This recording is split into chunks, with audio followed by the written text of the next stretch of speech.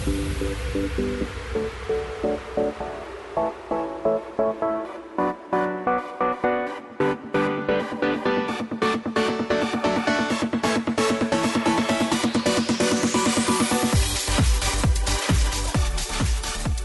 afternoon, everybody. Welcome to the Matt Townsend Show.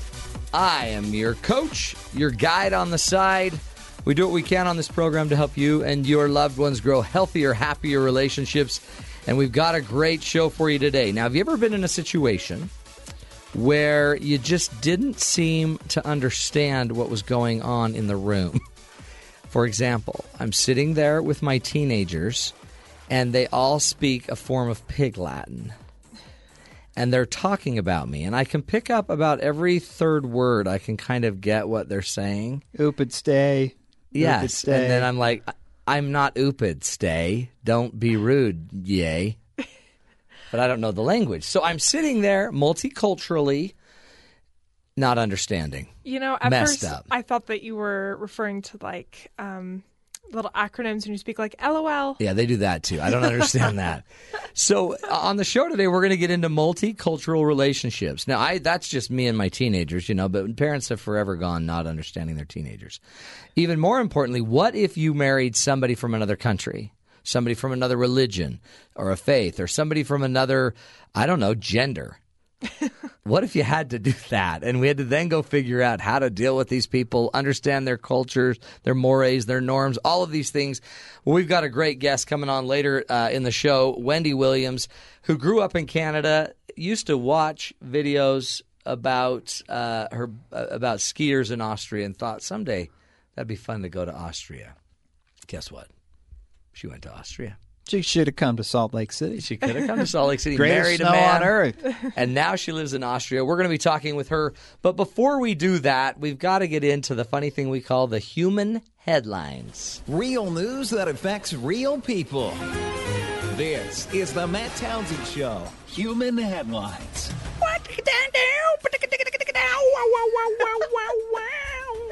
You really like that theme, don't you? Thank you, Rob.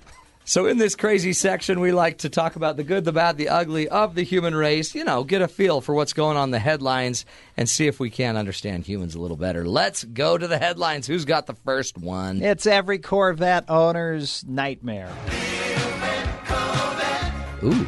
Driving your beautiful 2002 bright yellow Corvette. I assume it's a convertible. I'd go with no red. idea. Okay. And you decide, I need to pull over so I don't crash my beautiful Corvette. I need to text my wife. Right. Let her know. You do not text while driving. So he pulls over to the side of the road, and he's sending a text when at that moment, two men approached, one with a gun, forcing him onto the ground while they hopped into the driver's seat to steal his little baby there. Not good. You know, that is so sad, and that hits home because that was my dream car growing up. A yellow vet? 2002?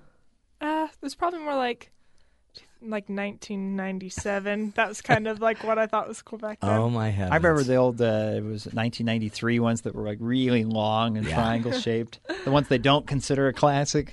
Those were nice, though. So these guys are stealing the car. Yeah, it's still, used, probably worth about $20,000. It's not something you want to see drive off stolen. What do you get for pulling over to text? Yeah. Well, there's one problem. What? Instead of the car zooming off, the guys are just sitting there trying to figure out how to get it started. So they wave the gun at him. Hey, how do you start this car? They don't know how to start a car. He says, well, you have to push the clutch pedal down.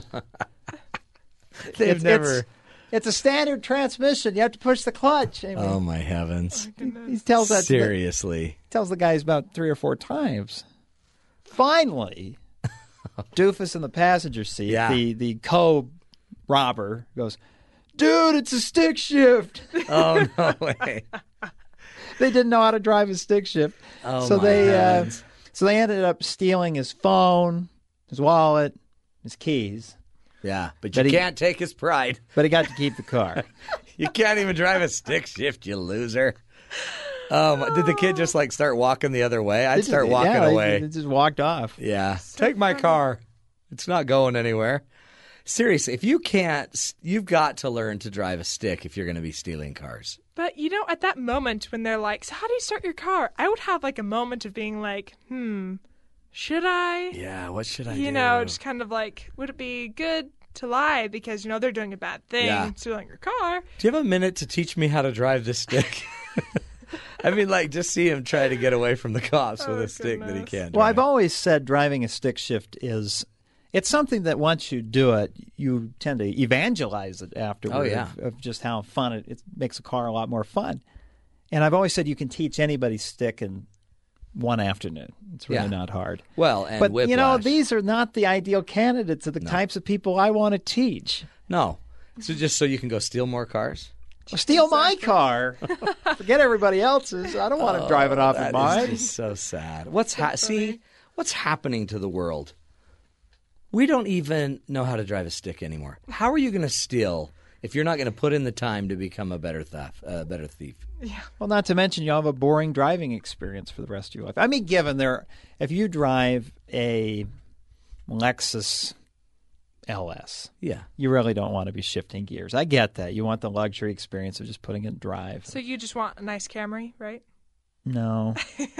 But if you're driving anything short of a really high-end luxury insulated from the world car, it's fun to kind of get in, shift gears, get a little power out of that four-cylinder. Except it's exhausting. I've had both in the last 10 years. The automatic is really nice because you get lazy and you just don't have to worry about it. The stick, though, tons of power, tons of fun, tons of work. I would always get home exhausted, but I drive really fast.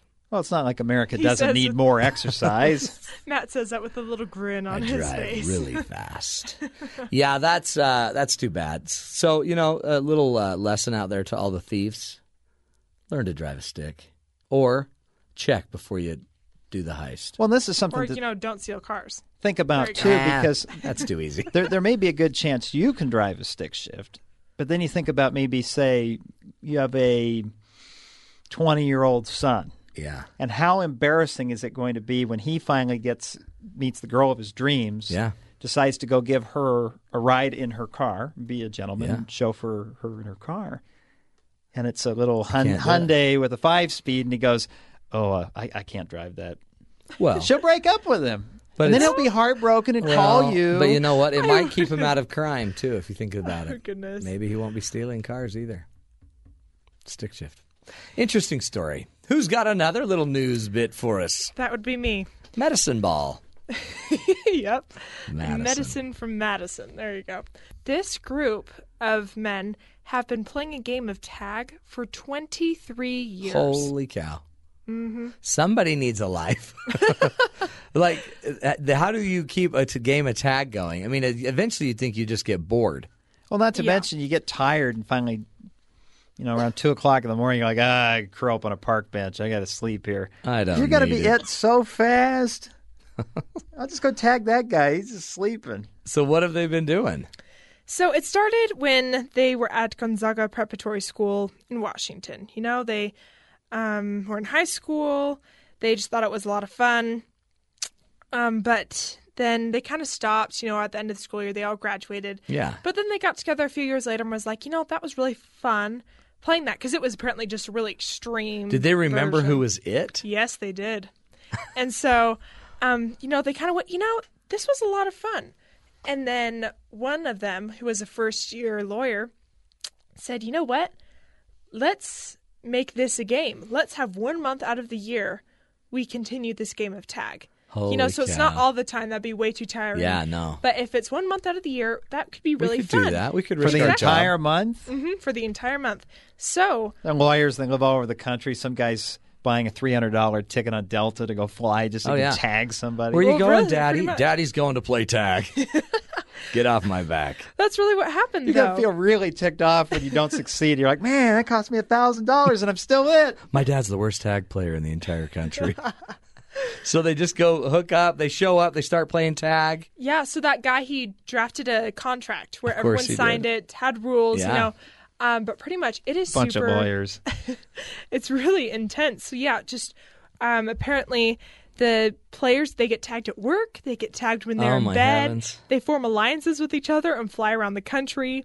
wives are enlisted as spies. So, but your goal would be, it seems like, get in, tag them, get out of town. So that they involves have flying your wife in 3 days in advance to stalk this Yeah. guy at work so that you Well- know his commuting pattern so that when you fly in the next day, you can hire a tag him private most eye. effectively. pretty much. You just hire somebody, a private eye. Well, they do have the rule of no tag backs. So Oh, 'cause that's that a would be great too- rule. Exactly. There That you go. really is. But do they come stay in town for like a weekend? Well, there was this story of this guy how he flew like I can't quite remember to where it was. I think it was somewhere on the East Coast. He was like in the West, flew out there, and he stayed for an entire weekend in the bushes outside of this guy's Oh, apartment. my heavens. Trying to Are these tag guys him. married? This is too They expensive. are. Well, Too not for time long. consuming. And hanging out in the bushes all weekend's a great way to go meet your local police precinct. What you are you know? doing out there? Playing tag. Yeah, especially some guy dressed up in a business suit in his 30s Oh, or 40s. But you got to love their, what's the word? Their stick-to-itiveness. Yeah. Who plays a game that long? Oh, I know. It was just so sad. But yeah, it's just so the story, like another one, is that one of the players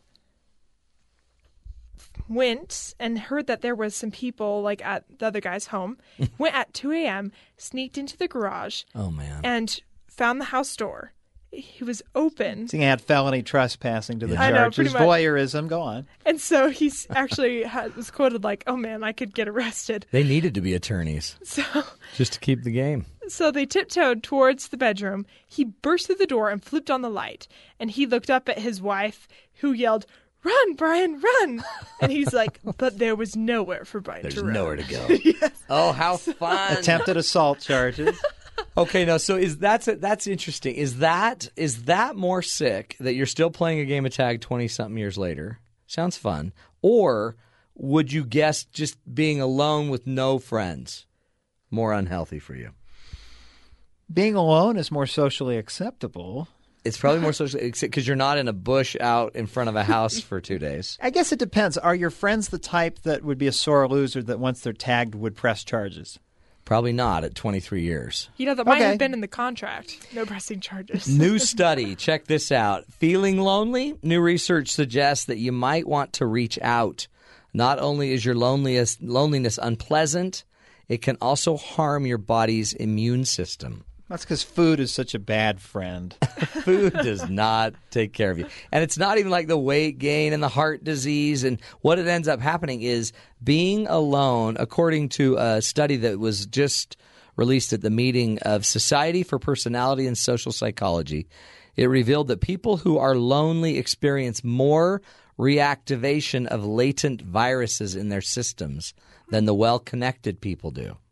It's very interesting. So if you're well connected, you have a lot of your viruses, I guess, remain more dormant, latent. They're not going to kick up. But when you're alone, lonely, boom, you get sick. You see, you could take this as Facebook is helping you be healthy because if you go Exactly. and you're connected through Facebook, I think it might have something that you actually have to be there with them. I don't know. I think that might have some of it just because maybe it's the way we share our genes. You know, I'm trying to, You're trying to find something positive. trying to justify the reason for having so many friends on Facebook. Yeah, So- you know what? Again, you need to cut it off. You need to cut 2/3 of your Facebook fans off. I'm just saying. Okay. But it's easy to be lonely in this crazy world, right? Because nobody gets us. Nobody gets how great we are. Nobody understands that your little oddities aren't odd. They're just cute. Like, Sure, it still doesn't have something to do with food. Well, Because it's I always food can with say I know Rob that if loves food. And cars. they say don't eat after 6, but I have to wait till 8 to eat because if I eat at 6, by about 8 or 9 o'clock, I'm lonely enough. I'm ready to share the company of second dinner.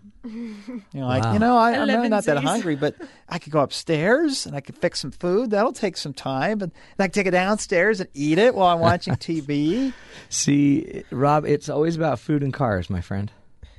What are we Yeah. going to do about that? I'm trying to understand your culture. Fast food. Take you to get some fast food. On today's food show, and we're car. talking culture, right? Multicultural. So I'm trying to figure out, Rob, in our relationship, I'm trying to understand the cars that you love so much and the food. And I'm trying to speak your language. I want good value from both. You do. Madison, do you think we're ever going to get this from Rob? Are we going to ever understand the complexities of Robert Sanders? I don't know, but maybe after listening to what's coming up, we might have some keys. I know we will. It's good stuff. We've got a great guest coming, Wendy Williams, a lady that grew up in Canada, fell in love with an Austrian, moved to Austria, skis 20 days a year in the Austrian Alps. You need like a skiing buddy? She needs a ski. She does. She's got her skiing buddy, but she's going to teach us the good, the bad, the ugly about multicultural relationship. There's a ton of benefits to marrying somebody from another culture. There's a lot of things that are difficult, like how do you share? How do you communicate? How do you get into all the hugs and the kisses if you're not a huggy, kissy person because you didn't learn we got to kiss on the cheek and stuff?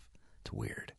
We're talking about it. Oh, that's true, because some of those European cultures, your father-in-law, you got to be like, hey, familia. Familia, kiss me on the cheek. Yeah. But it's a big deal. And so Wendy's going to walk us through that. We're going to learn a lot about dealing with people from different cultures and especially how it impacts your relationships, how to create a healthy relationship. And remember, it's not just your country.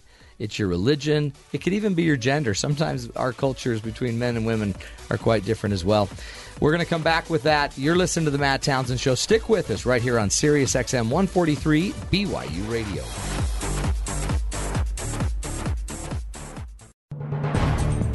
NASA is testing a new cool technology that will change the way we explore other worlds. This is Innovation Now, bringing you stories behind the ideas that shape our future. A giant cone of inner tubes stacked together may someday help cargo or even people land on Mars or other planetary destinations or return to Earth. NASA, which is developing the innovative spacecraft technology, calls it HIAD, Hypersonic Inflatable Aerodynamic Decelerator. A HIAD could allow NASA to send more scientific instruments to distant worlds because it weighs less and can expand from being packed inside a rocket to accommodate larger payloads that can land at higher altitudes. First, engineers need to conquer the challenges of designing a flexible heat shield that can survive the high speed and heat of entry into another atmosphere. That's why the HIAD project is testing high-tech materials and designs in laboratories here on the ground and in flight to demonstrate that an inflatable spacecraft is a real possibility in changing the way we explore other worlds. One of these flight tests, the latest inflatable re-entry vehicle experiment, known as ERV-3, is launching this spring from NASA Wallops Flight Facility on Virginia's Eastern Shore. For the latest on that mission, check out nasa.gov/HIAD. HIAD, it's changing the way we explore other worlds. For Innovation Now, this is Buddy Rubino. Innovation Now is produced by the National Institute of Aerospace through collaboration with NASA and is distributed by WHRV. Start your morning right by listening to Marcus Smith and the Morning Team. With news, current events, entertainment, and lively conversation, the morning show is here to kickstart your day. The movie will be better than the radio. No. The radio is always best. The radio is always best. Join Marcus and the team for the morning show.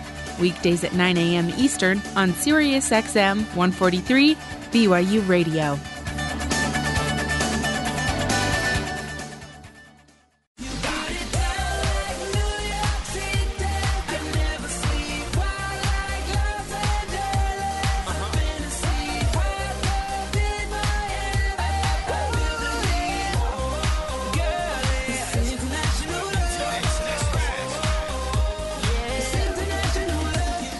Welcome back, everybody, to the Matt Townsend Show. We are just getting into our topic today, multicultural relationships. How do you bridge the gap between, your culture, your ethnicity, your religions? As we're globalizing the world, we're also globalizing our relationships. And our very own producer, Rob Sanders, has put together a little bit with some of his friends about multicultural relationships. Yeah, it's my buddy Merrill, who came to BYU and met a Korean girl and is happy as can be. They got married a few years ago. So I talked to him on the phone, and here's what he said. Yeah, hi, my name is Merrill, and I married a Korean. I lived in Korea, actually, for a couple of years doing a service project for my church. And after that, came back home, settled down back in California, transferred off to BYU, where I met my wife, who is from Korea as well. I guess before I got in this relationship, I had heard a lot of the cons about marrying someone that's not from your the same race as you or from the same area as you or anything. I mean, I guess it used to be a big deal, along with like being racist against people who would marry interracially as well.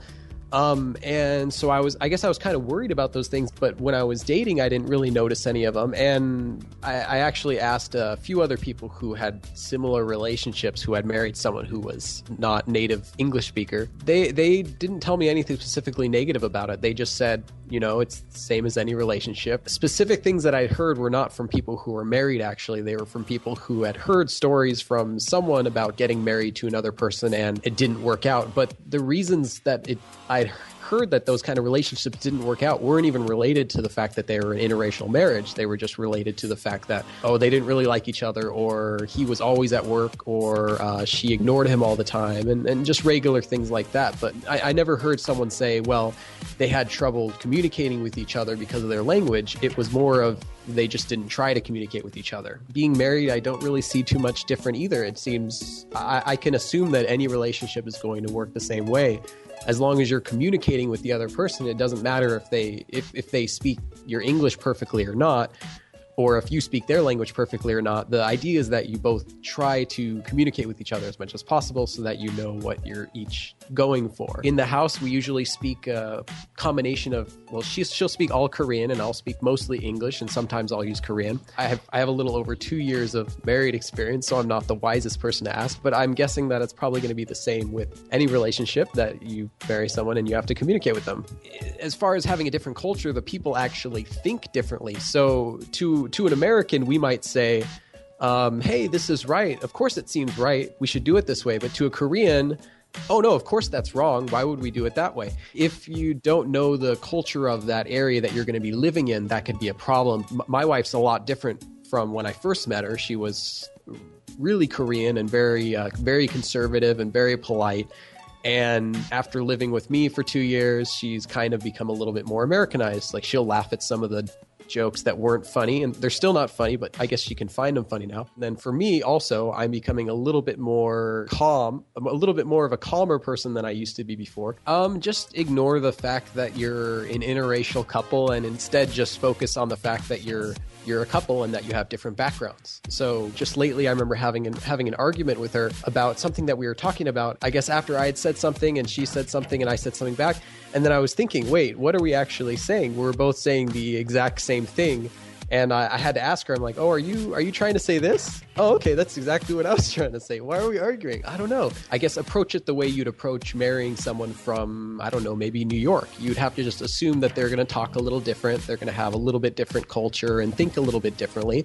But I mean, when you go into a relationship, you don't think, I need to treat this person differently because they're from this place. You just think, I just need to be good to this person. And every marriage is in some way interracial marriage. You're never going to marry someone who's just like you, and I don't really think you'd want to. So I really don't think of it, especially now, as being any different than any other relationship out there. That's great insight. What did you think, Rob? I mean, can you see yourself going out, marrying someone from a completely different culture? As long as we have a lot of other things in common, sure. Like if they like cars? That's a good start. It seems like they're happy. And it's been fun to watch. I've had so many roommates through college and beyond, trying to save money as a single guy. And so you watch these guys eventually get girlfriends, and girlfriends are hanging out a lot. And then next thing you know, they're getting married. He's moving out. And it was no different than any other. The only difference really is where maybe some of my roommates in the past, they'd be hanging out with their girlfriend watching Burn Notice or Prison Break or something. In this case, they might be sitting there watching some horribly acted Japanese crime drama or something. Something. Isn't that interesting? Yeah, but I mean, I think that's powerful. I mean, because maybe it's just too easy to just assume all things cultural, when you're with somebody. But instead, look how hard he's working to understand hers and how hard she's working to understand his. I mean, that's a key to relationships, is how hard you're willing to work. And then they kind of found some neutral ground where he really wanted to live in the United States. So he agreed they'd live right next to LAX. So it'd be really easy. They could get a direct flight home once or twice a year. And There's good Korean restaurants, Koreatown, and places where she can have little elements where she can feel at home, so to speak. That's powerful. There was a quote I found. It was a rule I found on the internet, a meme somewhere, but it says romance is about celebrating similarities. Marriage is about enduring differences. There you go. And so it's interesting. Maybe, some of the excitement wears off and some things aren't cute anymore, but he's in, it sounds like. He's totally in. He wants to make it work and be, they're in love. They both couldn't be happier. Well, Rob, I'm going to challenge you. Let's get you to Korea. Yeah. Let's get you a flight right now to Korea. He speaks Korean almost fluently, and he lived there for a few years. You're learning German. You speak German. Ein bisschen, nicht so gut. Not so good, exactly. Not very good. You're German. But, okay, that's what we're going to do. We're going to go ask Don, our boss, if he'll put together some money to send you to Germany. BYU Radio auf Deutschland.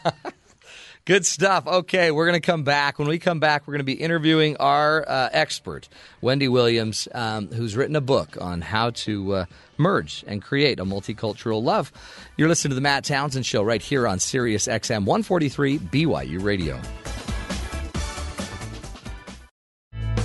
Thinking Aloud invites thoughtful thinkers and creators to share their insights into the ideas and art of the world around us. Whether it's music, medicine, sport, science, or literature, Brigham Young University scholars can share eye-opening ideas and stimulating conversation on all.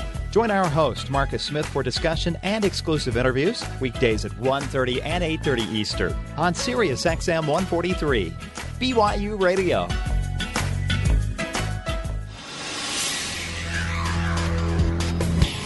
This is Sam McCall for Sirius XM 143 BYU Radio.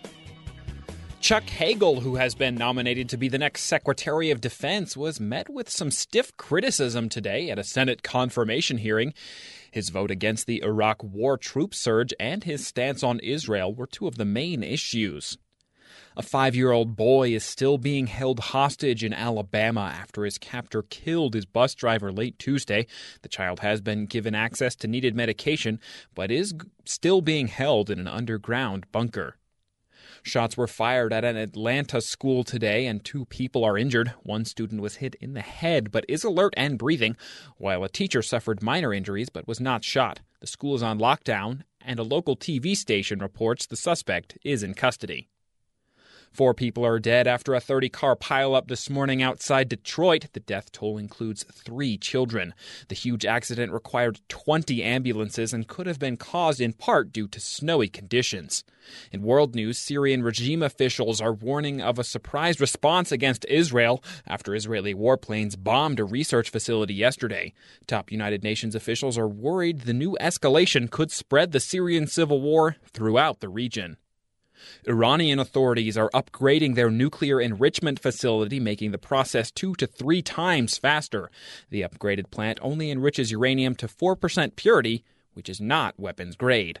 French officials are now seeking for peace talks between representatives of the Islamist rebels and the Malayan president, after pushing the rebels out of their last major stronghold yesterday. In the financial sector, a Senate vote today confirmed a suspension of the national debt limit, which President Obama has already said he will sign.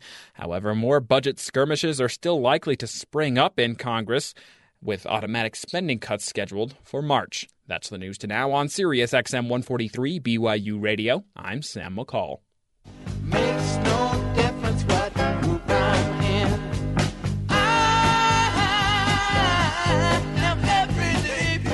Welcome back, everybody, to the Matt Townsend Show, and we're now going to get into our topic. The topic of the day is the multicultural love.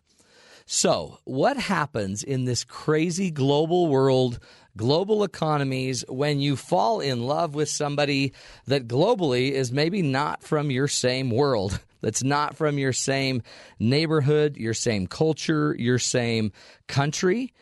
Well, we've got a person that has an answer on that. Wendy Williams is the author of the book Globalization of Love.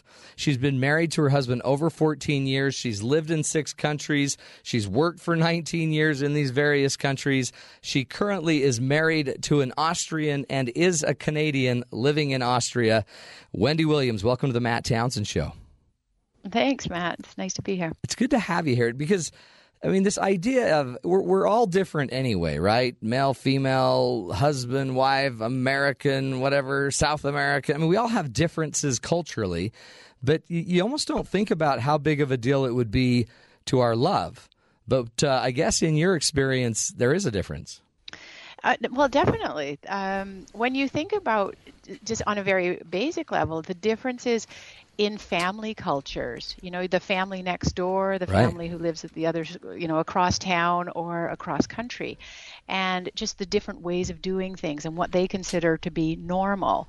And when you kind of magnify that on a global scale and think how different things can be, and sometimes it's very basic things like, what do you eat for breakfast in the morning? What is the normal breakfast food? Yeah. Is it cereal, with cold milk on top? Right, or do we have a big meal or Yeah, is it a hot meal? Is it a bowl of muesli, as they eat in the German-speaking world, which is a warm type of cereal? Or is it a bowl of rice? You're making me hungry, Wendy.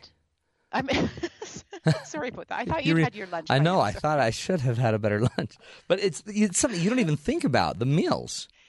Yeah, you don't think about the meals, and food is a big issue or can be a big issue in a multicultural relationship. And that's just one kind of fun example. Of course, there are other issues like religion, if you have a biracial relationship, how that plays itself out, and just traditions and culture throughout the year. How do you practice everyday life? What is your experience? And what are your expectations for a marriage? What is the meaning of a marriage? Is it between the husband and the wife, two people, or is it between the two families? Yeah. And does the husband's mother move in after the marriage contract has been But it's signed? real. I mean, these are all things, and it's interesting. They are so culturally, I guess, enculturated. They're such a part of how we think, what we assume, and even, I guess, culturally what love means and what how it's found. Mm-hmm. I mean, it's like it's more complicated than I think any of us pay attention to, huh? You bring up a really good point when you say that our culture is so ingrained in us that we think that what we do and the way we think is normal. That's sort of the basis for normal, proper behavior. But of course, everybody around the world thinks the way they do things and the way they think is normal, proper behavior. And so when you have a couple coming together, they meet, they fall in love, and then they start living their lives together. And so it's like you have this exotic bird who is suddenly your spouse. Yeah. And how do you bring together these two divergent versions of normal and create one family culture out of it? I love that. It can be very interesting. It seems like the bird paradigm is a great paradigm, a way to approach it, because with a bird, you wouldn't necessarily expect us to be the same. But with like two humans, we expect a lot, even if we don't see the cultures, huh? We expect that I mean, people in similar cultures or similar backgrounds or ethnicities or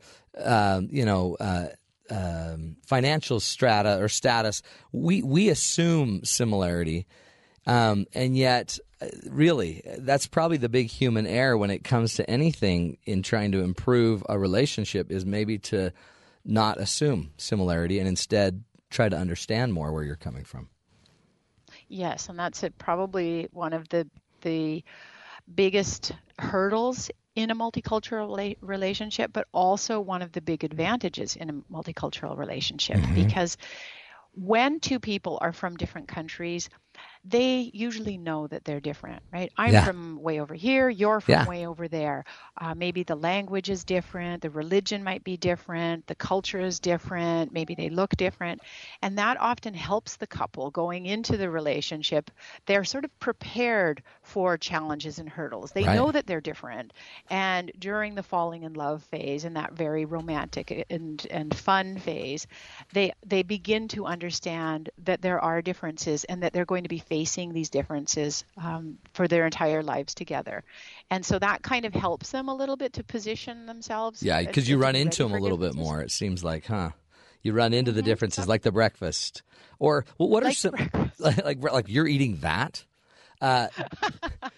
Tell me, what are some more that you've seen? Now, as somebody you've been multiculturally relating to your husband for 14, 15, 16 years, whatever. What do you see? What are some more challenges that seem to kind of come up? Well, a big issue in any multicultural relationship that is bilingual, let's say where there are two languages, is first of all, which language are you speaking with each other? So that means usually one of you is not speaking in your native tongue, right. and that can be a challenge, right? Oh yeah. And if you know your partner's native language, that really helps a lot. But sometimes you don't know it. And, I always encourage couples to learn at least the basics of their partner's mother tongue, because through that, they also learn the style of communication. And so sometimes, in some countries, in some languages, the language, it's very direct. When you ask a question, you get a very direct yes or no answer. And in other countries, that's considered, that's very impolite. You kind of say, well, that's a very interesting question. Thank you for bringing that up. Exactly. However, and you sort of work your way around the question that is being asked. And so just learning how to communicate in a way that is not offensive to the other person, that can be part of it, or offensive to, the in-laws. The culture. Meeting your mother-in-law, right? And maybe you can't even speak the language. You don't have a common language that you can share together. And you just have to smile a lot and nod your head. You do, and they just, and they'll keep bringing cookies and tea, and you have to keep eating them and drinking them. It's so true. Well, I lived abroad. I lived in Argentina for 2 years, and it takes you a while to get the language well enough that you can actually connect and relate to people instead of just the smiling. And then you eventually, there's just this magic moment where you start thinking in the language and sleeping. And when you wake up, you've dreamed in the language. And I guess you kind of have known you're there. But I always had a headache at the end of every day. So I wonder, if all of a sudden this was my wife and now we're going to speak in her native tongue, and it's new to me, that could cause a lot of headache.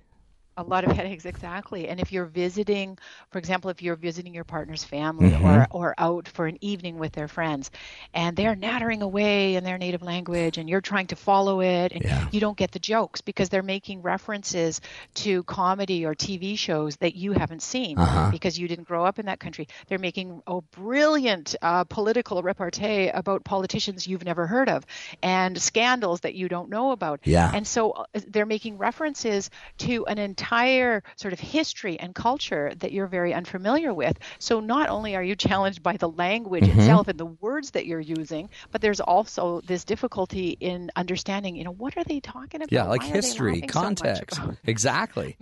And then it also seems like an interesting thing is, if you were diverse ethnically or racially, that sometimes some cultures aren't open to that and they kind of get focused too much on the race instead of the human or the relationship. I'm assuming that's a major part of this as well. It can be. It depends on where a biracial couple is living. There are some parts of the world, in parts of the United States in particular, where it's no big deal. It's such a non-issue that they don't really need to discuss it. But there are a lot of parts of the world and a lot of parts in the United States where it's a huge issue. Oh, I bet. And that it puts a lot of pressure, it puts a spotlight on the couple. Yeah. And that can create a pressure where they have to learn how to deal with it. And, as with any challenge in life, a couple may choose to deal with it in a different way, and they need to be understanding of each other. Some person may be very angry and defiant.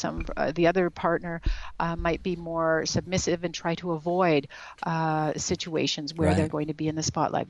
And that can create a bit of a wedge between them because they might think, well, you're not standing up for us enough, or you're bowing down too much, or another person, the partner may say, well, you're making too big a deal of it. And so that's also very important, that they find a harmonious and uniform way to kind of deal with it, or at least accept their partner's way of dealing with it. And of course, their experiences, depending on which color they are, their experiences with their color may be very very, very different as well. And sometimes it's hard for the other person to understand that. And it just no matter who you marry, you're going to run into the in-laws that may not fully understand you, accept you, or get you. But then you add on top of that, the multicultural, the language, the race differences.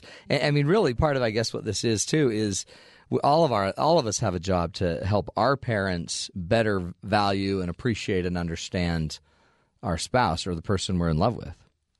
Yes, exactly. So we almost have to be the one to help them cross the boundary and the barriers that might be there multiculturally, instead of just assuming everyone will get it. Yes, yeah, and I really like that. This is one of the conclusions in the book, actually. After meeting with all of these multicultural couples, I concluded that they've become ambassadors for world peace, because what they need to learn within the relationship is tolerance and acceptance of their partner's differences and their partner's family's differences. And they need to accept that themselves, and they teach it to their families and their friends. And so families and friends of multicultural couples start to learn as well. Oh, okay, so my way of doing things, it's not the only way of doing things in the world. And they become more tolerant of differences as well. And so there's kind of this neat multiplier effect going on. Love it. We're talking with author Wendy Williams, author of the book Globalization of Love. She's teaching us how, if we're in a multicultural relationship, or if we have friends or family, how we can be better ambassadors to kind of create more tolerance and acceptance of multicultural relationships and love. We're going to take a break. When we come back, we're going to get into some more advantages, disadvantages of how we deal with some of these issues of multiculturalism in our own lives. You're listening to The Matt Townsend Show right here on Sirius XM 143 BYU Radio. A new improvement in electron microscopes is the biggest thing in years. This is Innovation Now, bringing you stories of revolutionary ideas, emerging technologies, and the people behind the concepts that shape the future. The electron microscope was invented in the 1930s and has stayed more or less the same for almost 80 years. It looks like that's about to radically change thanks to a breakthrough from the University of Sheffield. Whether it uses light, X-rays, or electrons, microscopes use lenses, and most improvements have been in making those lenses sharper. But the new design doesn't use any kind of lens at all. Because of that, it may see over 100 times better than before. We're talking being able to image as small as 1/10 of a single atom's diameter. It's called electron tachography. A computerized sensor stage gathers scattered electrons passing through the sample, and the reconstructed diffraction wave pattern provides the image. Tachography can image a sample without having to add contrasting dyes to the samples, and it can see through thick containers. So you can watch living organic material on an atomic scale in a way that was impossible before. The inventors are saying that discoveries made possible using this new microscope could revolutionize science as we know it. For Innovation Now, this is Buddy Rubino. Innovation Now is produced by the National Institute of Aerospace through collaboration with NASA and is distributed by WHRV. Visit us online at innovationnow.us.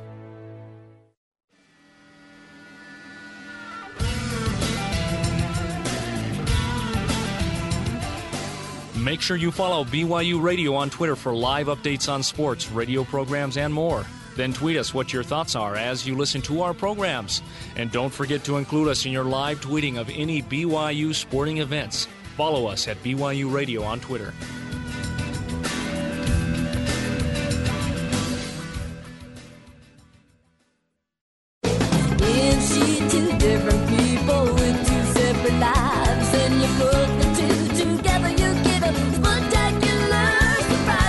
Welcome back, everybody, to the Matt Townsend Show. I'm your host, Dr. Matt Townsend, your relationship coach, and today we're coaching you on something that may be impacting your life, whether as a parent, an in-law, a grandparent, or just somebody you're married with. And we're talking about multicultural relationships. If you haven't noticed, the world is expanding. We are starting to get and understand and be impacted by all of these other countries in the world, which means they're becoming part of our lives. They might be your son-in-law, your daughter-in-law. They might be your boyfriend, your girlfriend, your spouse. Today, we are trying to understand better how to deal with multicultural relationships and take them to the next level, how to truly break through some of the barriers, overcome maybe some of our prejudice, maybe just some of our history, and start sharing our cultures with the people we love. We're talking with Wendy Williams, who's the author of Globalization of Love. She went out, interviewed a bunch of couples, and has personally been experiencing this, having been married 14 years to a man in Austria, her husband, and she's Canadian. By the way, she's joining us now from Austria. Wendy, welcome to the show. Thank you. Thanks. Good to have you. So, okay, I guess it's complicated. These relationships can be more difficult, but there's still some pretty big advantages to being in a multicultural relationship. What are those?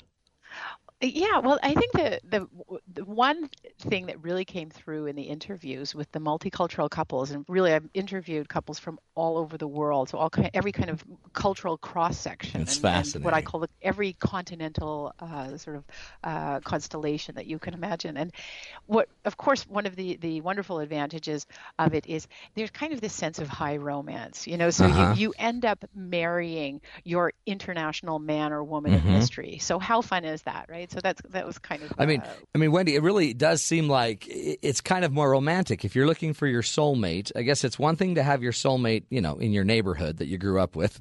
It's another thing to think that your soulmate's somewhere on this earth, or 7 billion people, and you happen to find them somewhere at a museum in Paris. Yeah, what are the chances? What are the odds of that? It is romantic. That's a big deal. Well, that's definitely part of it. But I think that there's more to it than that, because of course we all have these wonderful butterflies and in our tummy when we meet somebody new and fall in love. But it's also what happens after that. When you get into sort of the humdrum, business as usual kind of relationship issues, how does a multicultural relationship progress? And here's the neat thing is that it continues to be very exciting. Part of that, of course, is because it always continues to be challenging. But it's a lifelong process of learning about your spouse and learning about the world in a different way. And what I learned from the couples that I interviewed is one of the most wonderful advantages of being in a multicultural relationship is that it does open up this new world to you, not just in a geographic sense, but also in your way of thinking and looking at the world and understanding the world, and kind of getting to that point of recognition where you say, what I thought was normal, how I thought the world was, isn't really the case. That's only my perspective on the world, and that my partner has a completely different perspective. And that's kind of exciting. And that is something that, as I say, it carries on throughout the relationship. That's a powerful thing. You're reframing your context of people and of what your options are. And I love the idea too that we're continuously learning. The research around continuous learning, willingness to change, stretching yourself, risk versus reward. Those are all things that could be indicators of healthier relationships if you're open to it. And I guess in the multicultural relationship, you kind of have to be. It's just your existence. You do.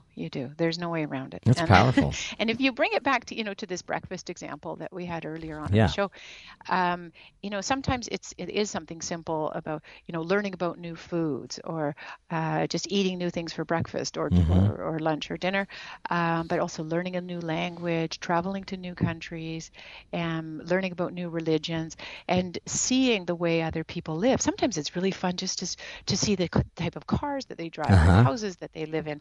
And from your partner to learn about the things that they did when they were in their childhood or in their teenage years, and what music did they listen to, and what were their perceptions of your country when at that time period. So there's this whole, you have these completely separate histories, and when you go back and explore and talk about that, it's really kind of fun. And I love hearing what my husband has to say when he was 17 years old and I was 17 years old. What were we doing that was similar and what is different? And it's really quite a fascinating. Good laugh. In any of your research, did you find any couples where their cultures were at odds or were at war? That would be fascinating. Yes, of course it happens. It does. It absolutely does. And that's a really, it's a very unique challenge that the couples face. And with regard, mostly it's with regard to their families. Yeah. And so that it can become very difficult where the family might say to their child, well, you're betraying us by, partnering with the enemy, so to speak. And sleeping with the enemy. I mean, that's a big deal. Mm-hmm. I mean, and it can be, a current political conflict. It can be something that happened 50 years ago or 100 years ago. But of course, our clan loyalties are very strong, and that's very understandable. It really seems like, too, that this is maybe how globalization's happening. I mean, we're even doing this interview over a Skype line. So that creates the power. We have the keys, the tools to get into global communication, and we can learn from each other now. Maybe what we still need is the breakdown of the old ways of thinking that where we kind of label everyone. We've categorized them because you supported this group in World War II, and at least, and my dad fought against your group, or my grandpa fought against your group. I mean, maybe the way we get through this are through these healthier relationships that can show us, and it can create these bridges and can show us how to actually appreciate all cultures. Yes, and moving forward into a more peaceful future. And what really enables that, of course, is when a multicultural couple has children. Yeah. Because it doesn't matter what faction the grandparents come from. When there's a grandchild suddenly in the picture, then a lot of these grudges it changes the game, doesn't it? Yeah, it rewrites history. It really does, and in a very positive way. And again, getting back to that theme of being ambassadors for global peace, that's what's so neat. Is multicultural children are truly ambassadors. They're little miniature ambassadors for world peace, because they carry that message, and they say to both their parents and to their grandparents, you know what, I'm both. So you can't speak negatively about the other country or culture, because that is a part of me. You're speaking badly about me. And that's really the message that they send both to their parents and grandparents. And it really puts things into perspective and thinking, yeah, actually we're all family. Well, we're all related. I've been a divorce mediator, and I've been in so many mediations with couples that are, breaking it up, and yet it's the same principles would apply, that you can't hate your ex without somehow hating a part of your children. I mean, and that's what these children feel, is like, I'm great and I love Dad, and Dad's a lot like me, and so how could you be mad at Dad and not mad at me? It just creates confusion. So this is the way through it, I think, is this open-mindedness towards the good, and noticing a lot of the good advantages and the good things in the relationship, instead of just focusing on, or fixating on something from the past. Yes. That may not even be applied or applicable to this relationship presently. Just something that happened during World War II. And other historical events. Or any other historical event on Earth. I think it's fascinating. Tell me what you noticed, too. I mean, it seems like religious diversity, it seems like in a way that even might be more complicated. Because, that's connected to the permanence of your God, where you're going after this earth life. I mean, do you see a difference between that kind of multicultural approach to life? I mean, was that a more, what's the word? Was that a bigger issue when it comes to multicultural issues? It is a big issue. Let's put it that way. It's definitely one of the components of a multicultural relationship, an interfaith relationship. And of course, it can work in different directions. Firstly, what's sort of confusing about an interfaith relationship, at least at the beginning, is that the couple, they don't see it. It's not like a biracial relationship where you say, okay, I see that you look different than I do. You don't necessarily pick up on it. Your friends and family don't necessarily pick up on it immediately. But yet religion is something that is, in many ways, it's even deeper than culture, because part of it is ingrained in us because of it's part of our culture and the way we grew up, but it's also at a certain age in life, it also becomes a conscientious choice. Right. And so it's a framework for living that the individual has decided is the framework for them. When they meet somebody who has a different framework, and that can be very challenging. And it can work two ways. I mean, if the differences are very huge, then and both partners are very adherent to their own framework, religious framework, then they're not going to couple up anyway. Right, because sure. of this difference.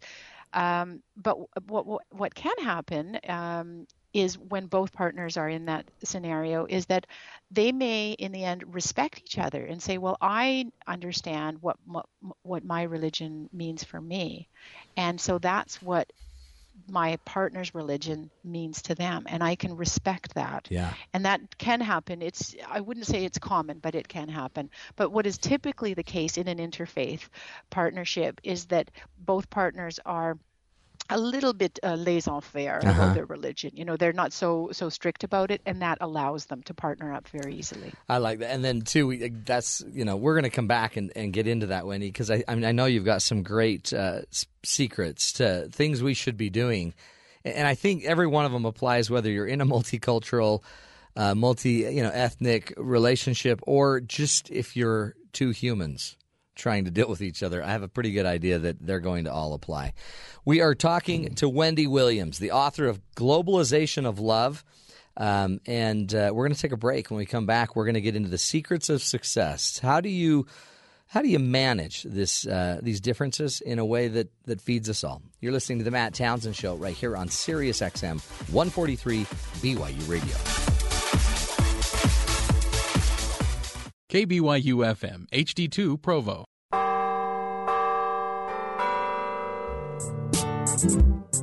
What do you want to know? Kim Power-Stilson has a whole list of things she wants to learn about, and she wants to share it with you. On her show Talkworthy, she invites you to join her as she interviews expert guests, learning new things along the way. It doesn't matter if the subject is a serious thought-provoker or just plain fun. If it's Talkworthy, Kim will cover it. Talkworthy airs Monday, Wednesday, and Friday at 4 p.m. Eastern, here on Sirius XM 143 BYU Radio.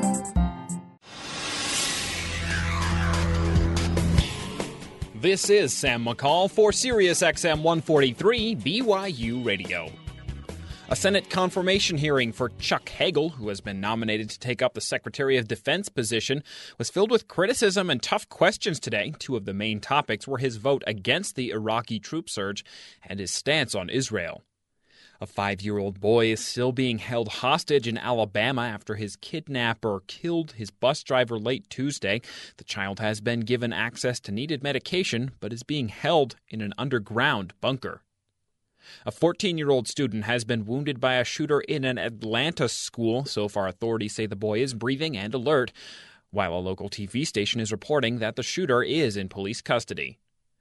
4 people are dead after a 30-car pileup this morning outside Detroit. The death toll includes 3 children. The huge accident required 20 ambulances and could have been caused in part due to snowy conditions. In world news, following yesterday's Israeli airstrike on a Syrian research facility, Syrian regime officials are now warning of a potential surprise response. The threat has UN officials concerned that the Syrian civil war could still engulf the region. Defiant Iranian authorities are upgrading their uranium enrichment processes while still dodging international talks about the intentions of the nuclear program in the country. The new process will not be producing weapons-grade material. French officials are now seeking for peace talks between representatives of the Islamist rebels and the Malayan president after pushing the rebels out of the last major stronghold yesterday. In financial news, the national debt limit suspension proposed by GOP leaders in the House has now passed in the Senate. President Obama has already signaled he will sign the measure. That's your news to now on Sirius XM 143 BYU Radio. I'm Sam McCall.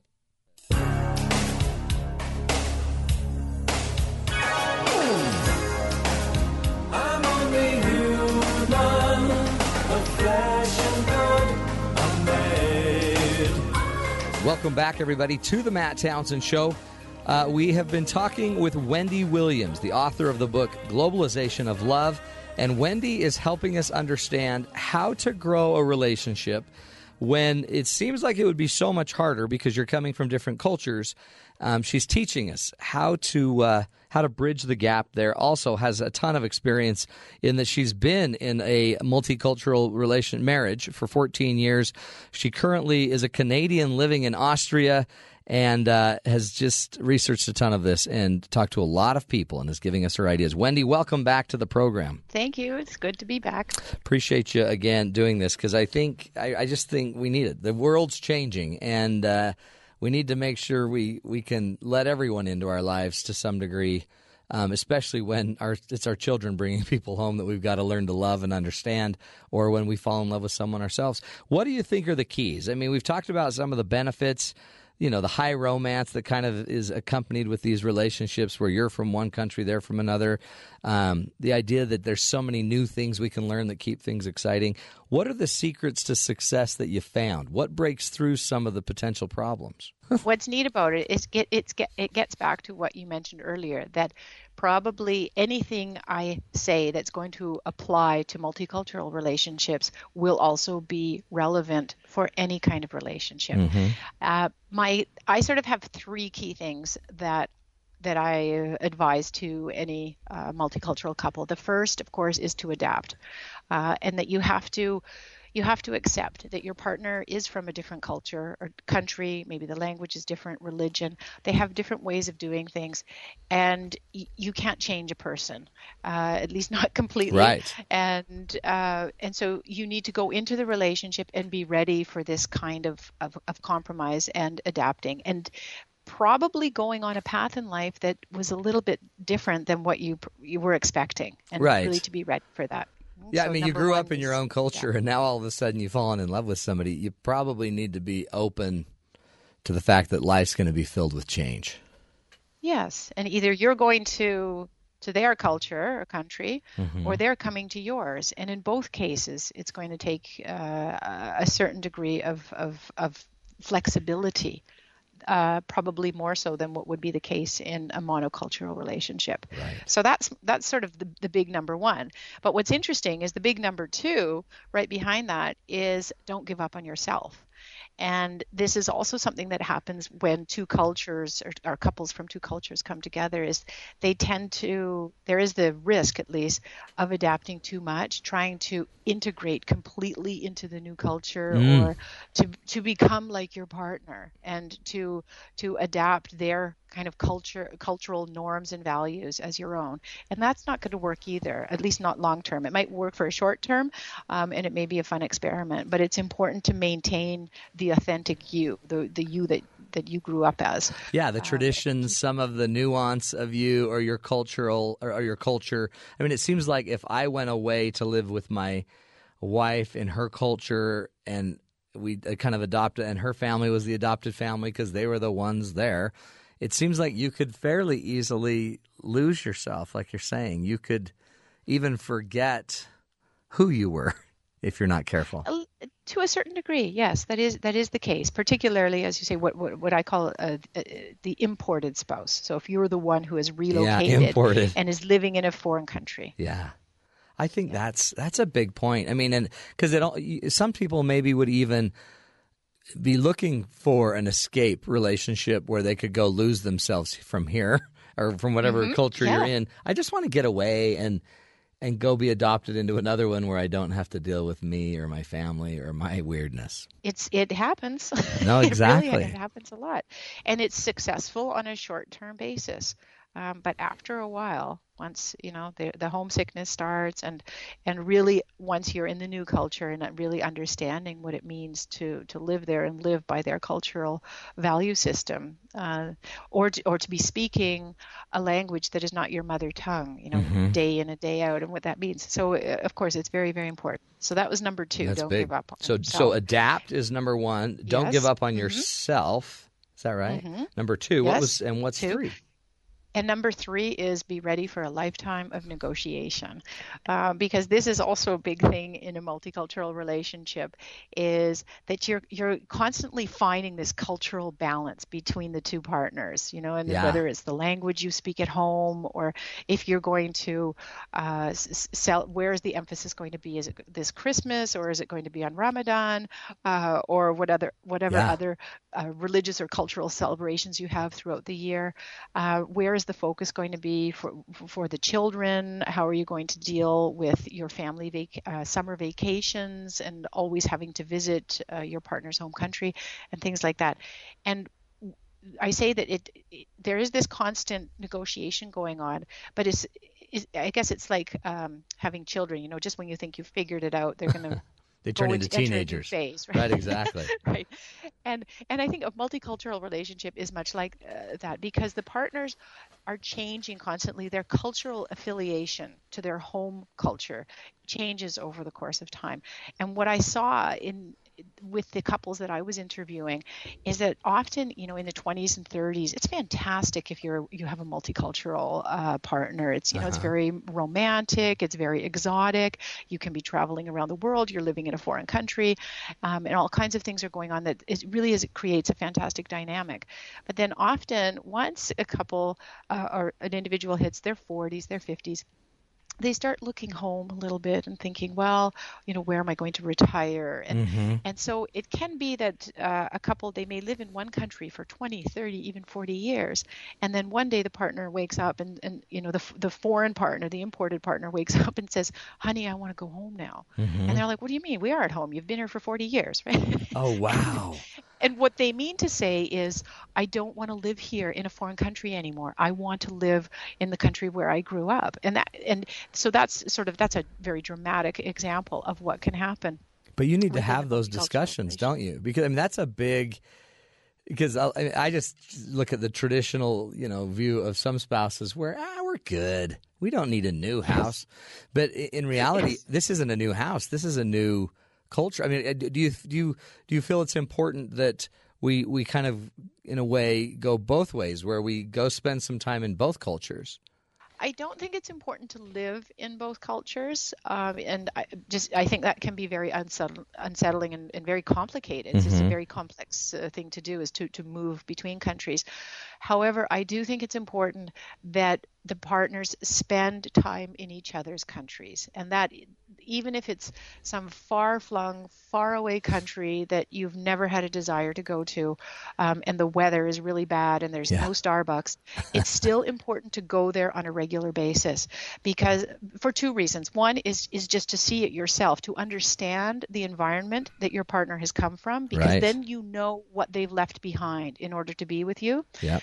And two, then you also see your partner, how they behave in their home environment. Yeah. And, anybody has been surprised the first time any girl has been taken home by her boyfriend, after, exactly. And is always shocked to see, this strapping football star go home to mommy and suddenly is asking his mom for milk and cookies and so on. Getting tucked in by mommy, tucked into bed. That's awkward. And it's a little bit like that. You sort of see your partner within their own family and their family relations and within their friends, and even how they interact socially in their hometown, for example. And that can be very, very enlightening. So you learn a lot about your partner and the world that they came from, and that helps you to understand what it means for your partner when they're living in your country. I think that's great advice.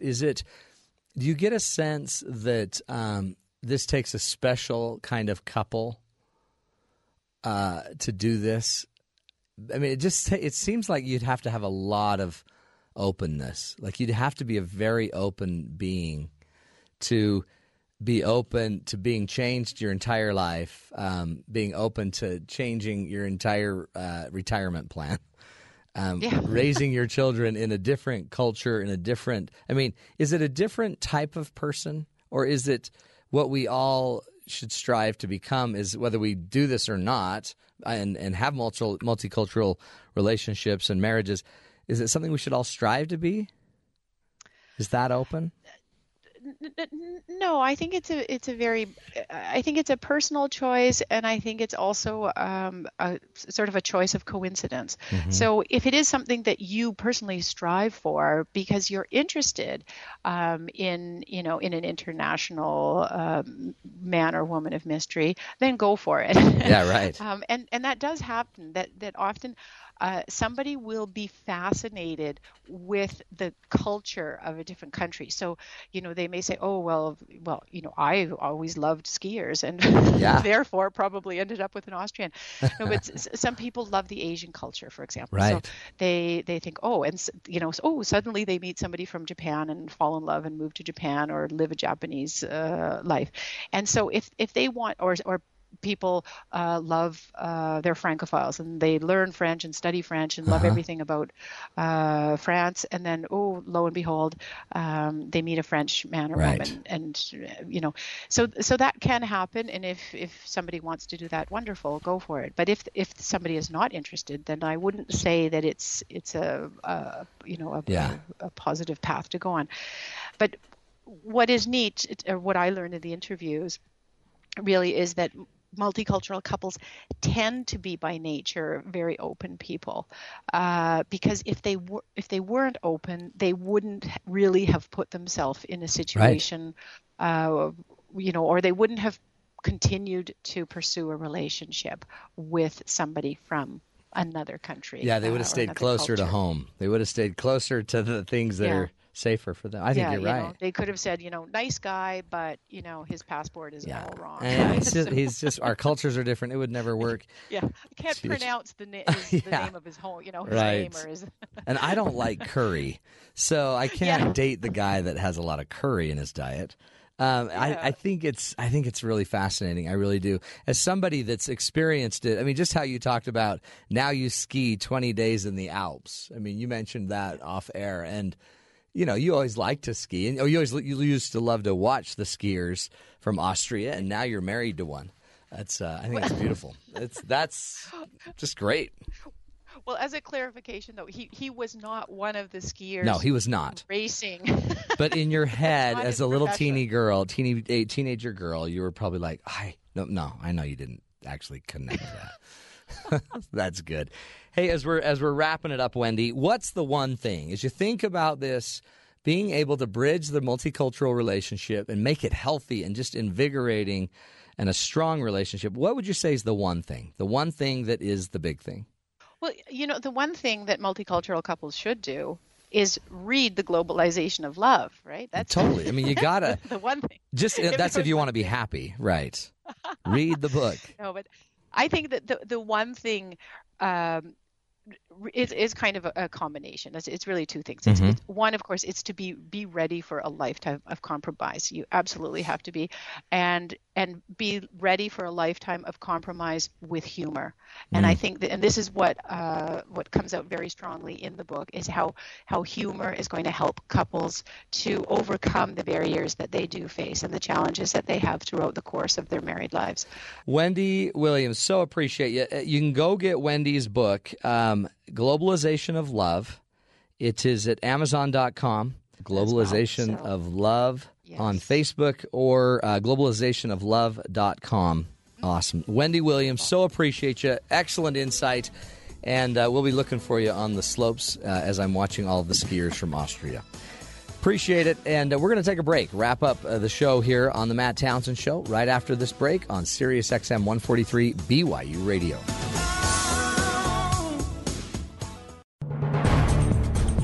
Having a bad hair day? Some math and science may be as useful to you as trying a new brush or styling gel. This is Innovation Now, bringing you stories of revolutionary ideas, emerging technologies, and the people behind the concepts that shape the future.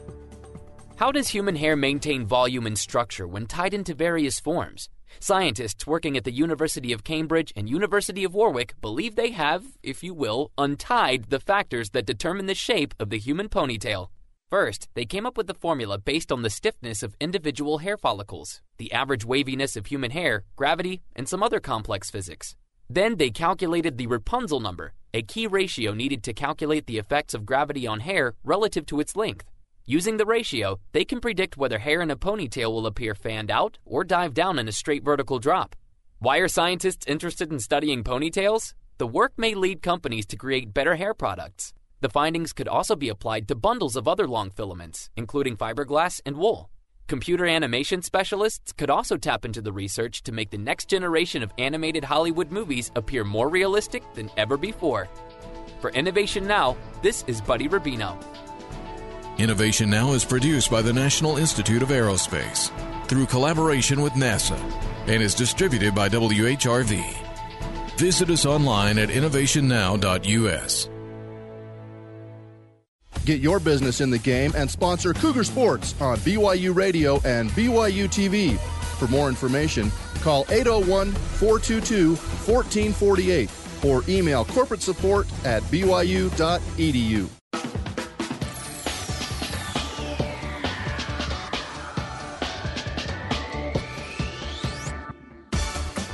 Welcome back, everybody, to the Matt Townsend Show. As we're wrapping it up right now, we thought it would be fun bringing on our guest here, Aaron Evans, who is a friend of the show. And Aaron's got an interesting little family history thing, talking about multicultural relationships. So you have a family member that married someone from Slovakia. Yeah, I do. Uh-huh. How did they meet?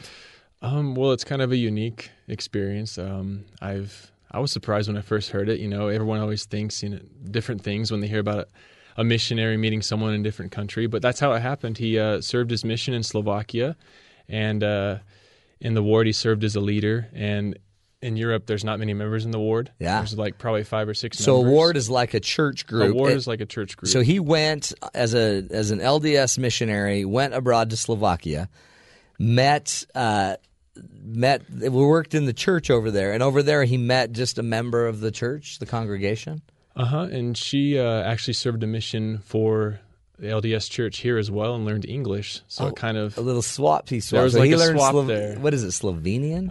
It's Slovak, I think. You just say Slovak, I believe. Yeah. So he learned her language. She learned his. Yeah. And then boom. They kind of, they got to know each other. Then he moved on, and they kept in contact after, and it turned into a little bit of a romance thing. And they just got married like 2 weeks ago. Holy cow! Where do they? I mean, where did they get married? In the London Temple. Did they really? Yeah. So they went over there. Her family was able to be there. Yeah, that's kind of why they did. Is because it's hard to do the whole international marriage if. As you talk to him, what are you noticing? What's he saying? Because we just talked to the expert on it, and it's wonderful. It's kind of romantic. It's this sense of destiny in a way for them because they found each other miles away. But are they hitting a reality like, whoa, this is hard? Our families can't even talk. Oh no, she speaks English. She speaks English, which kind of breaks the barrier, but her parents don't. And my parents actually went over there for the wedding. And I haven't really heard too much. I bet, though, when they were together meeting each other, it was a lot of translation having to go on, which is hard because you'll want to have family reunions and whatnot. But there'll be different cultural traditions for Christmas and everything as well, which would kind of make it weird maybe. From Slovakia to the is she going to live here in the U.S.? That's the idea. There's just so much opportunity here, and she speaks English. It's kind of a win-win for her if she wants to come here. I think that would be great. Wait till she Wait till she has to deal with our culture. I mean, it's got to be a shock. In fact, it'd be fascinating to visit with her someday, and just the shock of. I bet she lived here as a missionary years ago, but. From a country that I'm sure is probably really stressed financially now, and from Slovakia to wherever she lands in the U.S. is going to be quite the culture shock. What have you noticed as just a brother-in-law? I mean, were there a lot of questions like, brother, what are you doing? I mean, there's millions of women here in the United States you can marry. Yeah, I always gave him a hard time. I was like, so you don't like American girls? I think they're attractive. There's tons of them. You're next to BYU. You go to BYU. Yeah. I don't know. He just hit it off with her. They had a lot in common, and he has a unique personality, as do I, as we all do. And they just really were right for each other. She's very blunt, direct, like most Europeans are, and it kind of fit him. It fit him very well, and so there's a lot of differences. But now that it's all come together, it kind of makes sense that it was meant to be. I think it's cool. I think it adds a lot of flavor, and as somebody that I know it adds a lot of complexity. But I meet with people all the time. This morning I met with a couple that, they're from very much the same culture, very much the same neighborhood, same part of Salt Lake City, Utah. They're culturally very different. She's one way, he's another. I mean, I guess they have similar understandings of economic, money, all these kind of things, except the reality is none of us have much really we assume a lot more, as we talked about earlier in the show. Yeah. We assume that there's a lot more similarity, and maybe this is going to force them to assume difference. Yeah, there's always a sacrifice, but they're both willing to make that for each other's culture and ways to live. So it's going to work out, I think. I think it's cool. I really do. Well, wish them the best of luck from us on the Matt Townsend Show. Hey, well, thank you. I really, I think that's the key. And as we wrap up the show, and this idea of multicultural, maybe the assumption should just always be that we need to get out of ourselves, never assume that we have a clue with the people we're married to. Just because I think I know what my wife wants, you know what I found? Honestly, I don't know.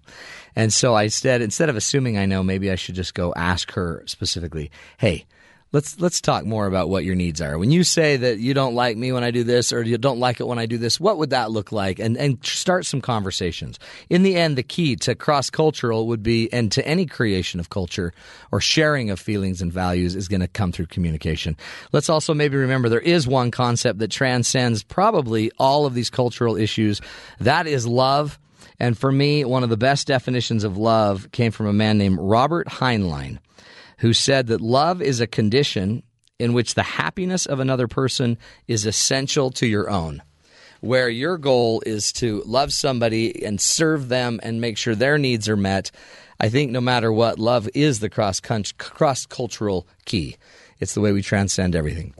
So thanks for joining us, folks. We love having you as listeners. We couldn't do it without you. Again, we will be back tomorrow with more ideas, more keys to success, and hopefully a leg up on this crazy thing we call life. Thanks for listening to The Matt Townsend Show right here on Sirius XM 143 BYU Radio.